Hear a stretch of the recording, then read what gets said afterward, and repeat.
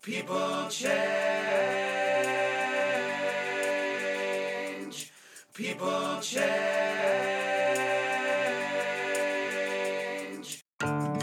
Hello, everybody. This is Noah, and welcome to Change Talk, a podcast where I have conversations with people who are thinking about change and are open to talking about it. In this week's episode, I speak with Kata. Kata is a PhD student at the Department of Ethology in Budapest, Hungary. She studies animal behavior, more specifically the social behavior of dogs. Most parts of her life revolve around dogs, being the mom of 2 rescues and also working at a dog school. And she likes to share her enthusiasm with anyone who cares to listen. Her first major encounter with science communication was in 2019, when she got in the final of a Hungarian SciComm competition, Sci Indicator. The next year she applied for FameLab and became the national champion, qualifying for the international finals. Kata has a lot to do and plenty of time to do it, but each day is a battle against distractions threatening her productivity. On this week's episode, Kata discusses with me some ways to increase her productivity, and lots of discussion about dogs. And while we have you here, if you like what you're hearing on this podcast, please take a moment to rate and review us on your favorite podcast platform. This can make a huge difference in expanding Change Talk's reach.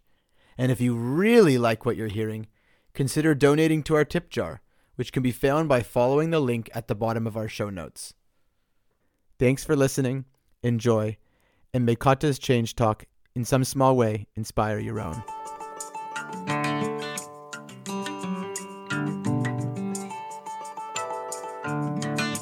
Please note that this podcast is not therapy. Please seek professional help if needed.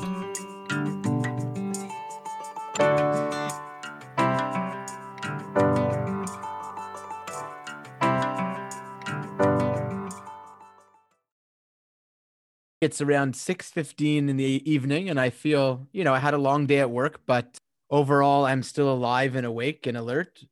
And I'm speaking to Kata, and Kata's going to tell you where she is from. Okay, I'm from Hungary. It's almost midnight midnight at the moment, so I'm a bit tired. Yes, but you're here.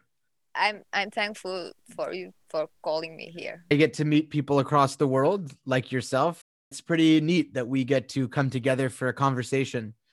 So tell us a little bit about yourself. I'm a first-year PhD student of ethology, which is basically the study of animal behavior. I study dogs. I study the behavior and the social dynamics of dogs. But it wasn't always this way. So I started out as an electrical engineer.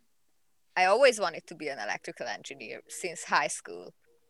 And when it turned out that it wasn't really for me, I pretty much broke down and didn't know what to do with my life. So it seemed to be a good idea to adopt a dog. And now here I am studying dogs all day, every day in the lab, in my free time. So you were having some sort of existential question about your life, and a dog came into your life, and then the dog became, your whole world became dogs. Like a Hollywood movie or something like that. So tell us about what about the experience that you had with your dog impacted you so much, and how that made you want to go into the field of, what's the field? Ethology. Why isn't it called dogology? Ethology studies all kinds of animals. Oh, the ethology is, sorry. Ethology is the study of animal behavior, Yes. right? And I knew that because I took animal behavior in psychology, which was one of my favorite classes. And my teacher's going to be like, why did you say that? But that's okay. But what's the technical word for study of dogs? Is there a technical word? Study of dogs, not just behavior, but dogs in general, it's kinology. So what was your experience like with a particular dog that led you down the path of studying dogs for life? Well, she wasn't an easy dog. And I had many problems with her. And at the same time, I was at a very, very dark place when I adopted her. So around that time, I was diagnosed with bipolar 2, and I had a major depressive episode. So I had to work really, really hard on myself and with her. And I became more and more curious about her. Why is she like this? Why she does the things she do? And there's still an engineer living inside of me. So I really want to understand how things work. And I didn't feel the need that I would really like to take her apart to see the working parts of her. So I try to find another way to understand her behavior. What was the impact of the dog on your mental health? Actually, for the first year, it was a struggle. It was love at first sight. The affection was there, the attachment was there, but I had a very hard time dealing with her mischiefs and stuff like that. I went to dog school. I also became a dog trainer there, but it was a lot of work and a lot of responsibility, because when you have a dog, you are also responsible for its behavior. Actually, it gave some structure to my days, because I had to wake up every morning, take her to a walk. I had to take her to the dog school every weekend. I had to practice with her. I had to train with her. And I think that this really helped me to find myself. It really helped me to get my stuff together and start again. This very particular dog, the best dog in the world. She was the best dog in the world. The best in the world. Yeah. You had a heartfelt connection with this dog. It reconnected you to a sense of love, but also a sense of responsibility to get up, especially when you're going through a major depressive episode. Part of the struggle that people have is doing their basic functions, living their basic life. And having a dog helped you gain a sense of mastery about your day in some way. Yeah, absolutely.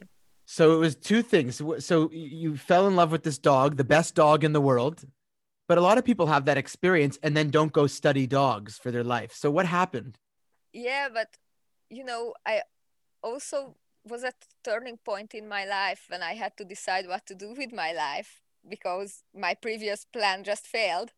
So there was the inspiration right in front of me. But of course, when I went to the dog school with her and did my, I don't know, dog trainer certificate or something like that, I got to know other dogs as well.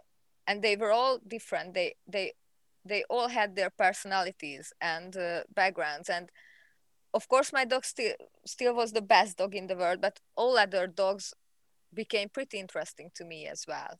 And right now, I think I love all dogs in the world. You couldn't put a dog in front of me and for me to say I don't love that dog. I love all the dogs. Of course, I love my dogs the most, but I love all dogs. So then what happened? So just work us through the process of going from a dog owner to dog training to the study of dogs. I became involved in rescue. Also, it's pretty interesting because most people in ethology does not come from dogs, but from biology or from psychology. Of course, I had to do my bachelor's and master's in biology to become an ethologist. But the first ethologists all came to ethology because they were interested in humans, in the evolution of human behavior. And I was not interested in that at all. But studying more and more about the behavior of dogs, I became more and more interested in the behavior of humans and the analogies between our behaviors and our journey together with dogs. So I really came from the other way around than most people. What can you teach me about a dog that I would be interested in? What have you learned about dogs and by extension human beings? Well, I could talk about what I learned about dogs more than 1.5 hours, but I will try to keep it short. It's pretty interesting how dogs are just predisposed to be attached to us, to follow our communicative signals, to listen to our voices, to know when we are talking to them and when we are not talking to them. So just like babies, just like human babies, they know ostensive cues. I don't know how to say it in more plain words, like when you tell an infant that, hey baby, it's me, look at me, and then the baby knows that you are talking to them and you are telling something important to them. And dogs also know these cues. And I think that this is amazing. It is amazing. But dogs are around people all the time. So if they would pay attention to every word you say, in every tone you say, then they would go crazy. They have to know when you are talking to them. And also, it's pretty interesting how dogs know the difference between if they are communicating with another dog or a human being. So, contrary to popular belief, dogs do not think that we are strange, hairless, two-legged dogs. They know that we are different. And they don't try to fit us in their own little social groups. So if you have multiple dogs, like me, I have right now 2 dogs.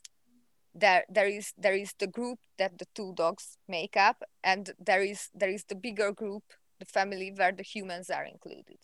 So dogs understand, first of all, know when we're talking to them and know that we're talking to them especially, but they also don't just look at us as other dogs. There's something about us that is different. First of all, what are the implications of this? And what are you, in terms of your research, what you're studying, your interest, what are you trying to learn, prove, discover? My research is the social dynamics between cohabiting dogs, family dogs. It's important because most dogs in the world are not family dogs. There are more free-ranging dogs than family dogs. I'm particularly interested the dog-dog group, so not the dog-human group, but also how certain properties of this social dynamics affect their relationship with their owners as well.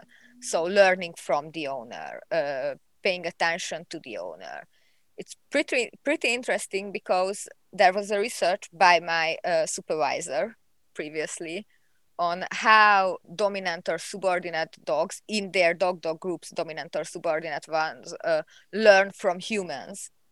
And it turned out that the dog who is in his dog group is a dominant one, learns better from humans, but the subordinate one from that group learns better from unfamiliar dogs than the dominant one. So I think that this social learning thing is also pretty interesting.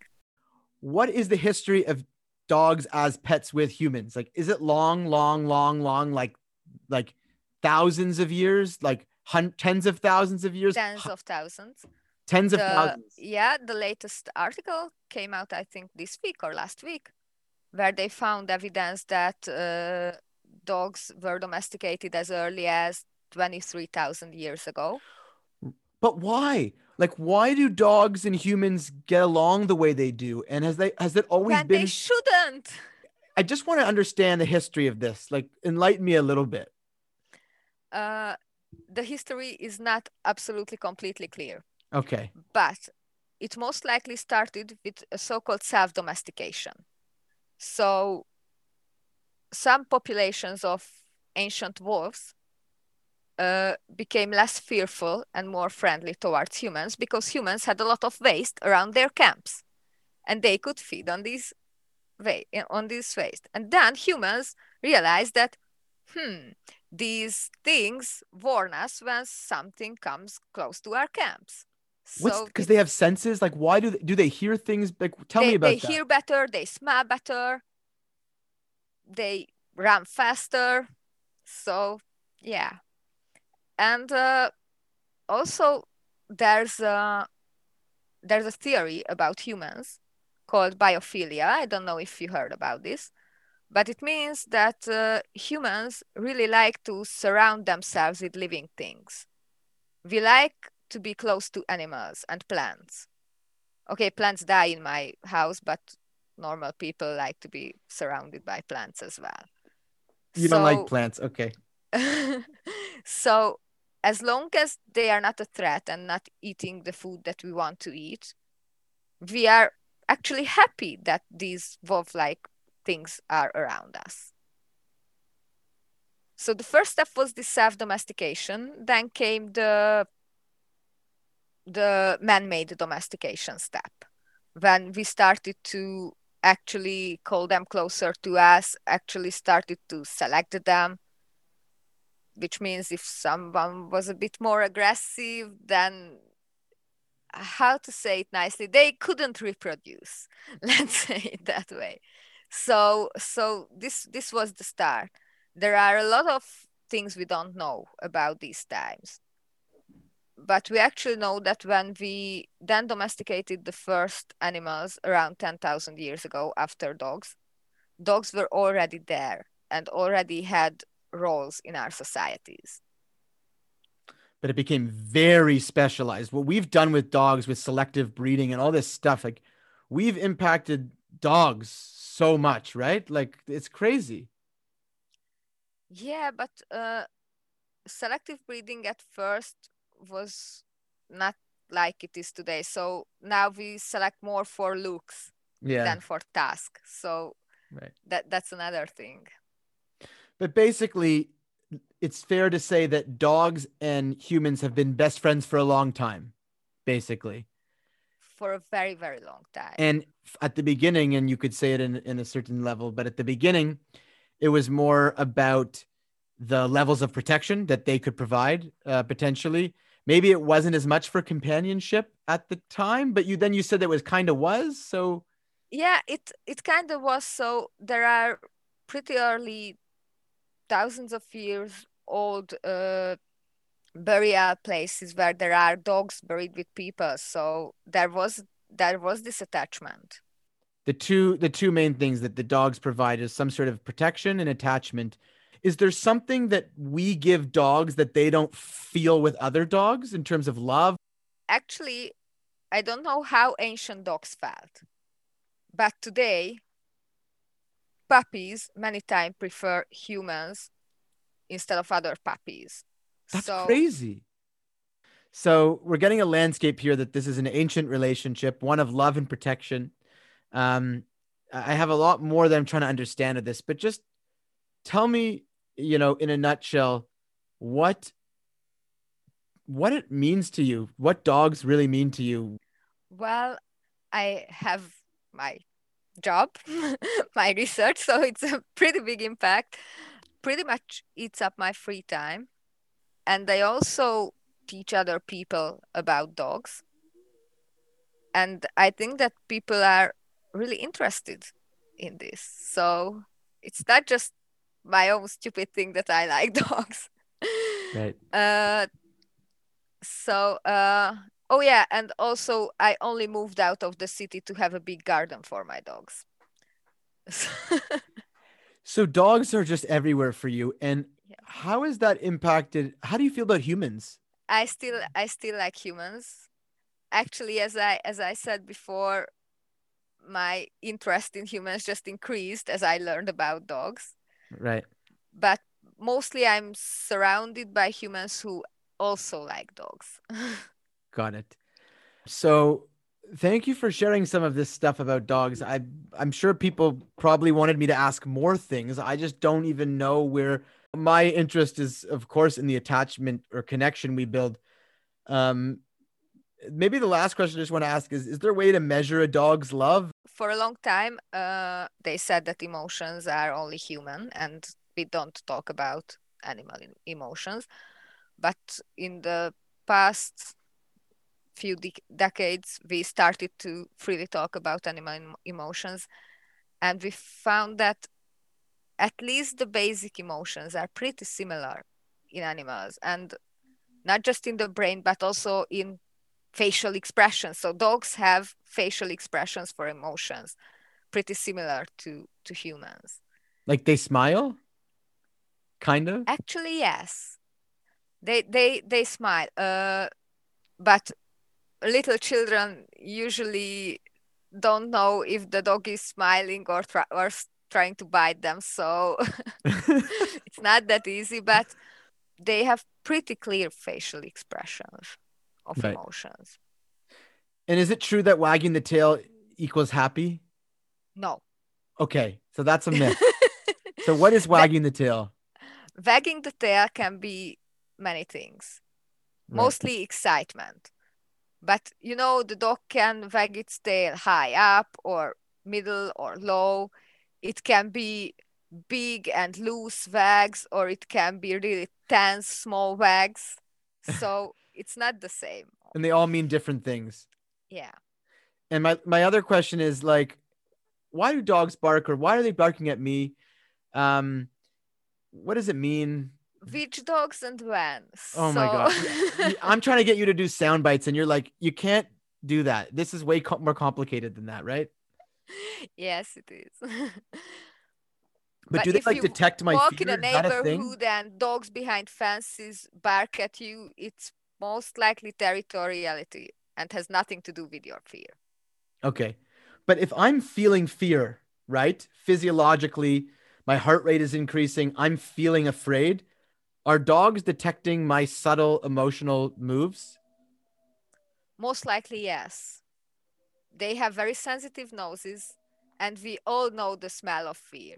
What is the smell of Okay, fear? the smell of fear is sweat. Wow. So dogs smell. If I just get afraid for a second, though, I'm not sweating. You think dogs can detect to sense? You still release pheromones. That is So, crazy. but they also sense the subtle motions you make, even unconsciously. So, yeah, they of course sense that you are in a, let's say, negative emotional state, but they don't want to attack you because you are afraid. Most likely, the dog who is barking at you, I would say, I don't know, 90+% of the time, that dog who is barking at you just want to be as far away from you as you want to be from it. Okay. So the barking is just, you stay away from me. I'm not going to attack you. I just want you to stay away from me. Yeah. Okay. And what about wolves? I'm not as knowledgeable in wolves as in dogs, Okay. but today's wolves are very, very different from the wolves that dogs evolved from. And it's partly also because of our selective breeding. Because, well, we killed all the wolves that came close to us. Right. So the I wolves that are left are like really afraid of humans, a lot of them. Yeah, and really try to avoid humans, and if they cannot, then they will most likely fear for their lives and attack. So basically, we are afraid of wolves, I think, because they ate our livestock. They, I don't know, maybe attacked some children, but it was very, very long time ago. And basically, we killed almost all wolves. Wow. They are also very interesting, and there are hand reared wolves, and there are comparative studies with hand reared wolves and dogs. And we found a lot of differences, but also a lot of similarities. So, wolves, if reared from like right from birth by hand, they can develop very strong attachment to their caregivers, for example. But it has to be cemented early on. They have to be exposed to human Yes, beings at an early they age. they have a very, very small window to Right. when they are very young. Right. Okay. I'm telling you, I'm really almost done with the questions, but what is this thing that I've heard about people, if they have, God forbid, are sick or something? Do dogs have a detection of like illnesses? Dogs are actively used in detecting illnesses. What does that mean? There are, I think for years now, cancer detecting dogs. What are they doing? How did they detect Smelling. it? Smelling. Yes. And Something smells right off. now, and in Finland, there are COVID detecting dogs. Yeah. You heard it right? I just don't get it. Like, what are they? Is it because there's a certain smell that we don't smell that they smell that tells you Yes, danger, and we danger, don't know, danger? and we don't know what exactly that smell is. So we don't know what it is exactly, but they actually smell it, and they have a very, very, very good success rate. I think that their success rate is almost as good as the PCR test. So yeah, they only did it in laboratory conditions, so in controlled rooms. But as far as I know, they plan to try these dogs in airports and stuff like that. You know, when you don't have the time to wait for a PCR test. Wow. So there's something special about dogs. I'll tell you that is what I've learned. And the mystery continues. I hope you can recommend us a book or a documentary that you think is awesome. I think at a book that everyone who is interested in canine cognition should read is The Genius Dog. I think that is the English title by Mhm. Brian Hare and Vanessa Woods. And maybe anything by Alexandra Horowitz. So our last question before the change talk is just tell me about maybe the most meaningful, most beautiful moment that you have shared with a dog in your life. Doesn't need to be the most, just a meaningful one of some kind. Yeah, because the most is impossible. I think that okay, it's a funny one, but I think it's actually meaningful. My Okay. dog was really afraid of water. She couldn't swim until she was 6 years old. And me and my best friend went down to the river with my dog. We wanted to teach her to swim, and she didn't want to, of course. So we just sat down, and the water and the wave came and took away my friend's shoe. And we ran just up and down and tried to follow the shoe and get the shoe. And my dog ran up and down with us. And once she just ran in the water. She couldn't get the shoe and she ran out immediately. But this was the first time she went in the water by herself because she knew that it was important for us. And then a guy came with a very long stick and somehow got the shoe, but that's not important. So for some reason, that's touching that the dog like cares enough about this person's shoe. I think she cared about the thing that we cared about it. So she somehow saw that it was important for us. So the dog just went and faced her fear of the Yeah, water in order to help you and your yeah. friend. Cool. Or What's your maybe dog? to take part in this fun activity we are doing, running up and down. Yeah, but she went in. Yeah. And what is your dog's name? What are your dog's names right now? My first dog, this dog was Kami. She unfortunately passed in 2018. Hmm. She had a brain tumor. And now I have Doro and Abrand, both rescues. Doro is a Rottweiler. She was found on the streets, and Abrand is a mongrel, and he was rescued from his owner who tried to kill him with an axe. Oh my gosh. Okay, so you're basically taking these dogs and just doing your best to bring them into a better life, hopefully. At the same time, they are also giving me a better life. Oh, So 100%. I'm not pretending that there's not an exchange there. And I'm sorry to hear about your first dog, and now you have two more dogs, and dogs are everywhere for you. And thank you so much for sharing some of it. And I hope to check out the resources that you mentioned to everybody. So thank you. And let's talk about change. What is on your mind? well, for some years now, start to feel again that I really cannot organize my life and structure my days, even though I have my dogs with me. But now it's easier because I have a garden, so I don't have to wake up to take them for a walk. And also, okay, maybe the COVID situation made it worse, but I feel like my days are just happening and just flowing, and I don't really have control over them. And while I was doing my master's degree, it was a bit easier because I had this outside help, that I had classes to go to, and I had also a schedule for my part-time job. I had to be there. And now that I should do all this by myself, I just feel like I'm not able to. Of course, I buy these fancy planners and calendar stuff, and I try to write what I have to do and things like that. But all these only last till the first unforeseeable task or the first bad or lazy day. So, Right. You've done a lot of different attempts of different things over the last little bit. So talk to me about a disorganized day. Like, what is really a problem for you? Tell me about the day and how it's becoming sort of a flowy day. What's happening? so yeah. So now there's COVID, there's home office for us as well, and now I don't have experiments at the lab, so I completely work from my computer. Too much freedom.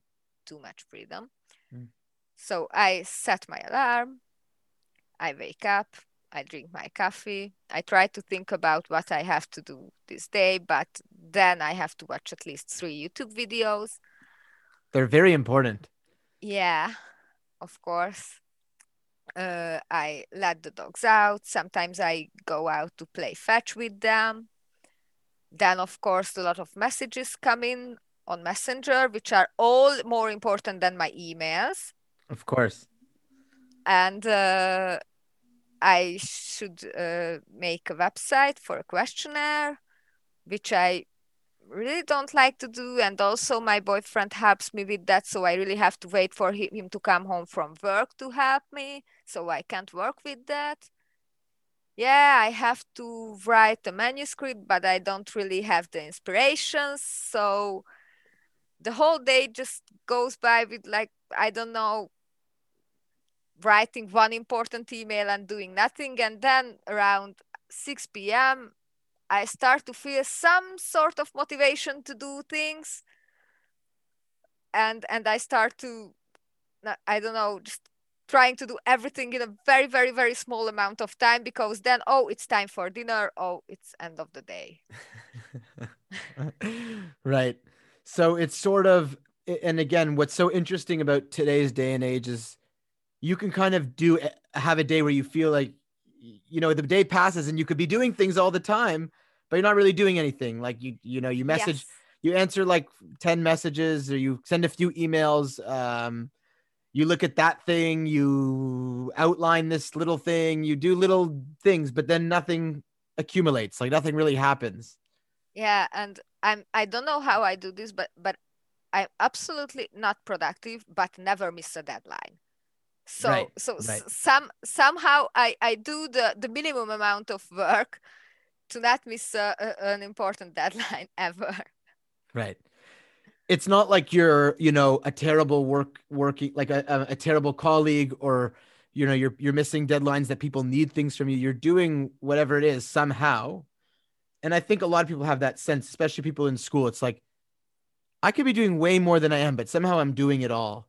But I'm not really doing it the way that I could be doing it. It could be way better than it is. Yeah, because if I don't do it in a productive way, then actually I have less free time, because I play less with my dogs outside, because I'm still sitting here and trying to write that one email and stuff like that. So yeah. And people, this is a tough thing for people. And of course, I got to get him on the podcast. I say this every episode. Atara, my wife, will edit this out, but Cal Newport, he's about a person who wrote a book called Digital Minimalism. And his new book coming out is called A World Without Email. And his book in 2016 was called Deep Work. And basically the main premise right now that he's big on, just overall, is that people don't do a lot of deep work. We do shallow work. We do emails, we do this, we do that, but we don't get into deep work, which is focused work without distraction, where we're our energy and our attention is in one area. And because we don't do that, we're so scattered and we end up having less time. If we did like a deep work focus, we could get done the things we wanted to get done and then have the free time. But instead, people, what they do is they make themselves subtly busy all the time, way less productive, and then they don't really have free time, even though they're kind of choosing not to have free time. Does that make any sense? Absolutely. Absolutely. Hashtag my life. Yeah. Gosh, totally. It's a very student life. It's a very student life. So first of all, you've been doing this for a long time. You're a PhD student, okay? So you've been in school for a long time, right? Yeah, and a bit more time. Yeah. So So you've kind of went through the routine that you get things done somehow, but you could have way more free time. You could have a better day, a better life in that sense. So what about this sort of vague, unproductive routine? How does that make your life better? it doesn't make my life better. It makes my life worse. Well, but hold on.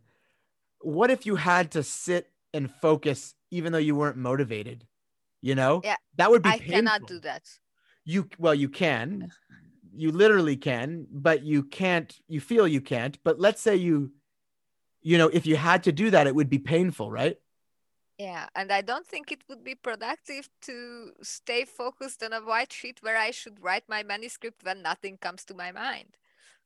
Well, that I will fight you with for a long time, and I won't do that here. But from what I understand, it may be cliche, but you have to make the space. Like, you can't just wait for motivation to strike. When you have it, that's great, but you have to have a commitment to the process. And the more you open it up, the more you sit there and start doing it, it will take on its power through the focus. Instead of waiting until the power comes to your brain, you sit there and create the environment and the space and the time, and it will more likely come by your focused attention there. I heard this, I think, before. It's a rumor, right? And sometimes it works. Sometimes. Right. Sometimes I have incredibly productive days when I can do this, when I can just sit down, and if nothing comes to my mind for half an hour, it's okay, because after that somehow it will happen. But it's very rare. And I don't know how other people do it, because I saw other people do it and I don't understand how.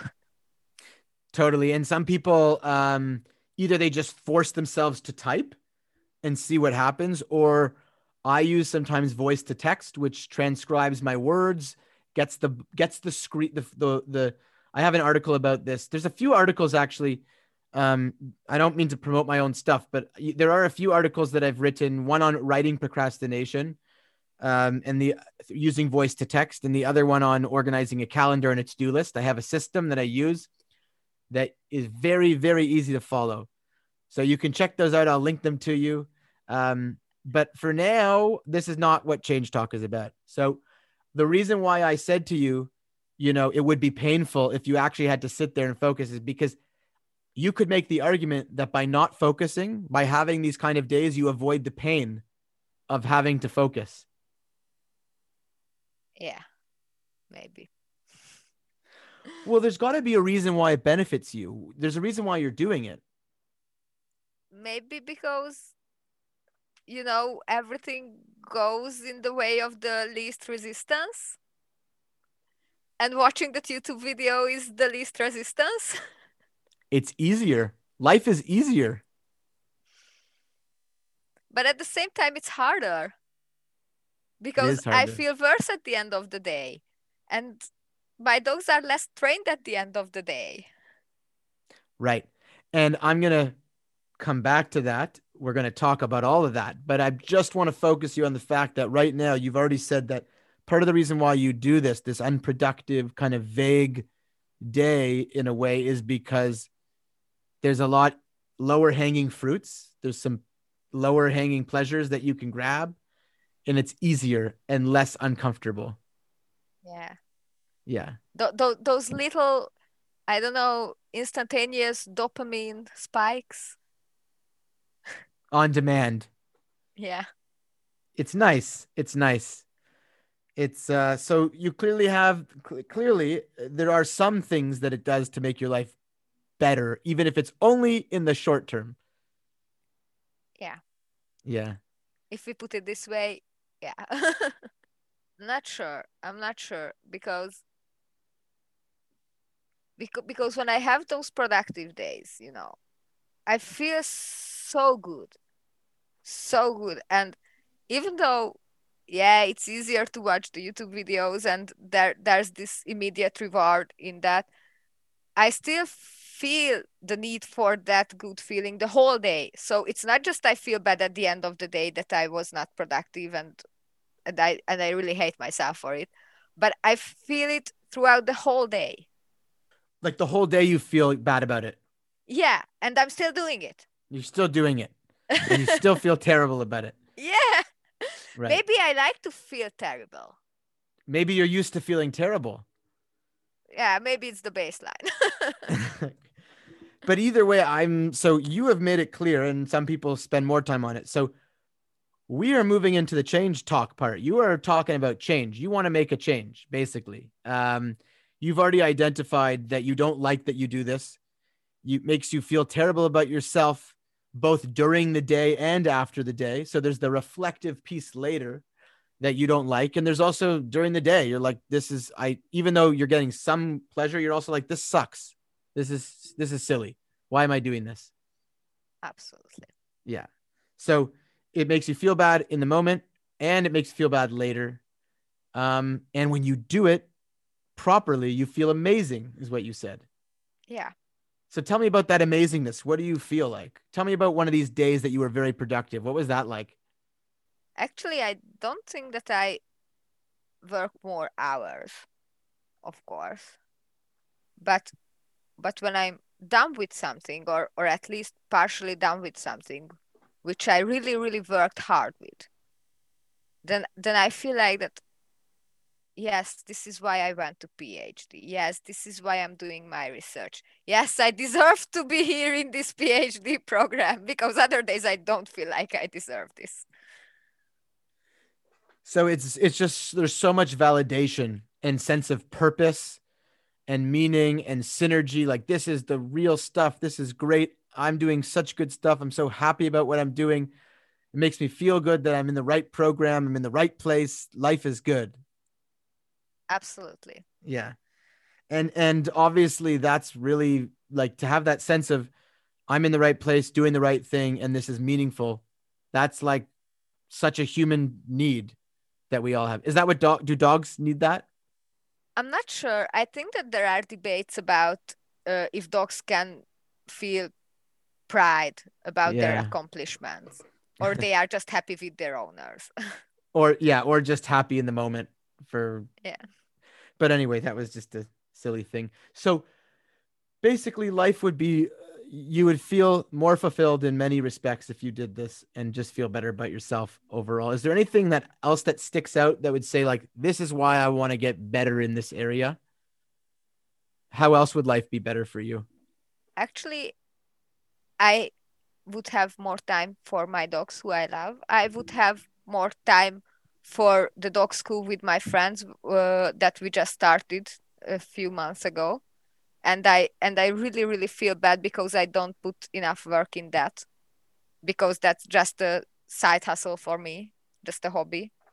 And also, I want to be a good researcher. I know it sounds stupid, but I was raised to believe that I'm a smart person.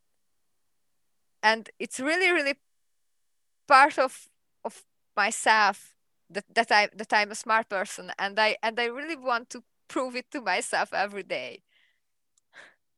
Right. That makes a lot of sense. So you basically have, I mean, you just mentioned, so it would make you feel really good about yourself and your day.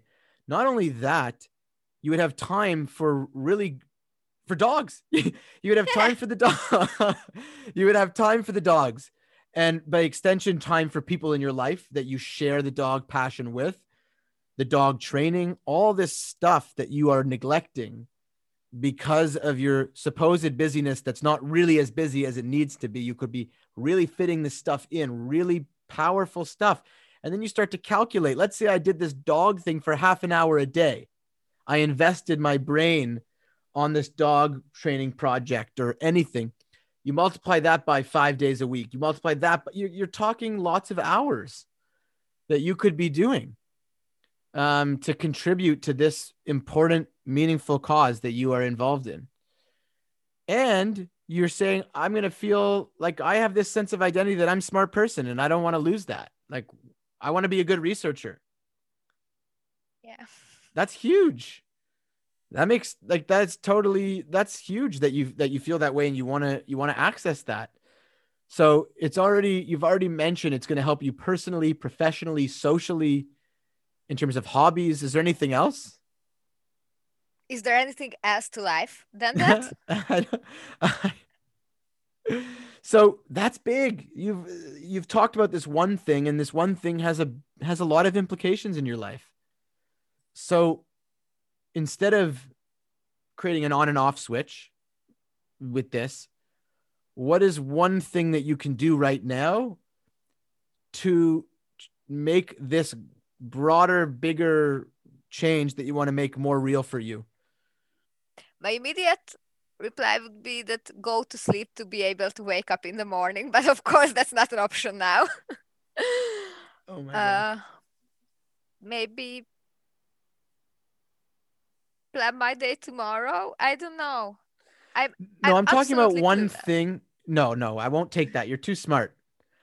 Okay, one thing, not that you'll do tomorrow, but one thing regularly that you want to start doing that represents this bigger, broader goal. So it may be that you make sure to play with like, here's the cool thing is that when you start to do your hobbies and other things and you make those a priority, then you'll steal that time. It will be there.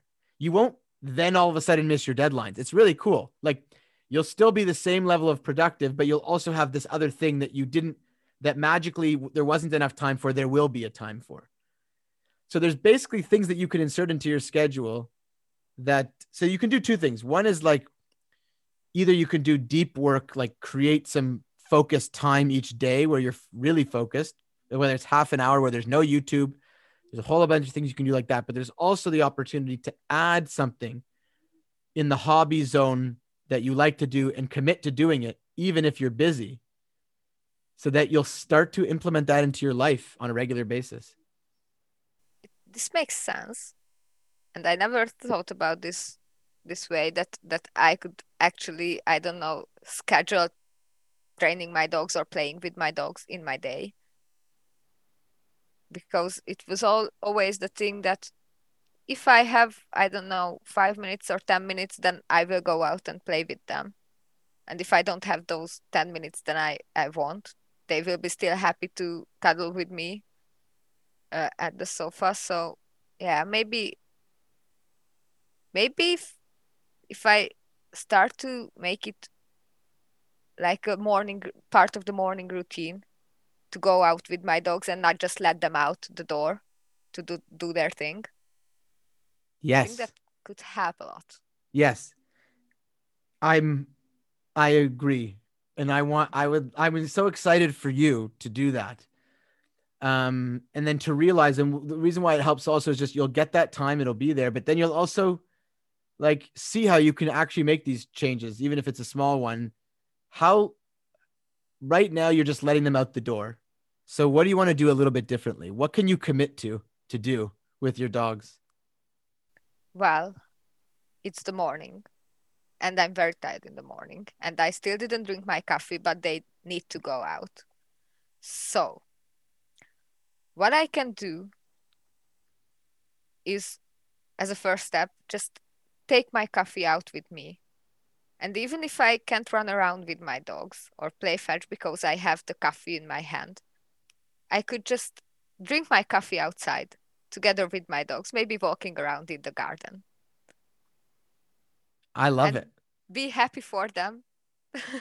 And maybe you'll even put your coffee on the ground for 10 seconds and chase the dogs for a bit. Or maybe just throw a ball. Just throw a ball. Yeah, they really like to play fetch, so. Perfect. That's perfect. all you have to do is open the door and walk out the door with your dogs, with your coffee in your hand. And that's all you've committed to. Okay. For what? Like 5-10 minutes? Around 10 minutes, yeah. 10 minutes. Okay. So you've decided, and you're open to, and we do follow-ups and checkups. So we're going to ask you about it. You've decided that you want to today. You have this bigger sense that you're not as organized and as productive as you want to be, both in your program and in living your life and doing the things that matter to you. So we've decided we're going to focus on one thing, which is, of course, to do with dogs, which is to get you outside with your dogs in the morning for 10 minutes with your cup of coffee in your hand. And maybe, just maybe, you're going to throw and do some fetch. Yeah. How does that sound to you? Doesn't sound that hard to do. And actually sounds very nice. Maybe sounds better than watching a YouTube video with my coffee. So yes. Right. So, and it's an opportunity to build that relationship with your dogs, to remember that is like a big part of your life, and to get outside, which is important, especially in the pandemic. And hopefully it will help you realize that there's other things you could probably do as well. And I'm going to recommend to you a bunch of little articles I wrote, and you can laugh at them and whatever, but if they work, that'll be awesome too. But you've decided that's a small step in the direction that you want to go. And I will read your articles. Okay, cool. I'm planning to read your articles, but I'm not too good at planning, Well, maybe I'll take the place of a YouTube video once in a while. Okay, so I think you've found a good place for now, and I hope that slowly but surely you start to become more productive.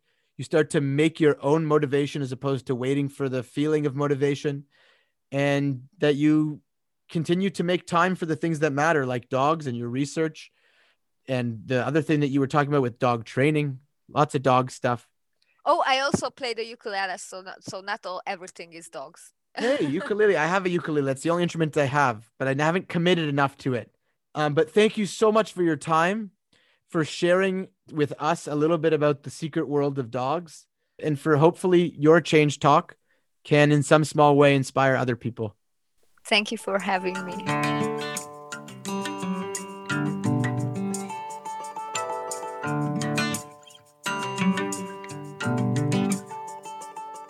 Don't forget to follow us on social media to keep updated on all our content.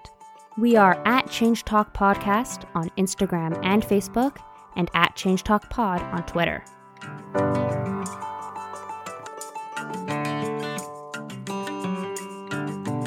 Editing for this podcast is done by the lovely Atara Shields Tile. Music and theme song by Hope and Social in their album Yorkshire Electric EP with the song People Change.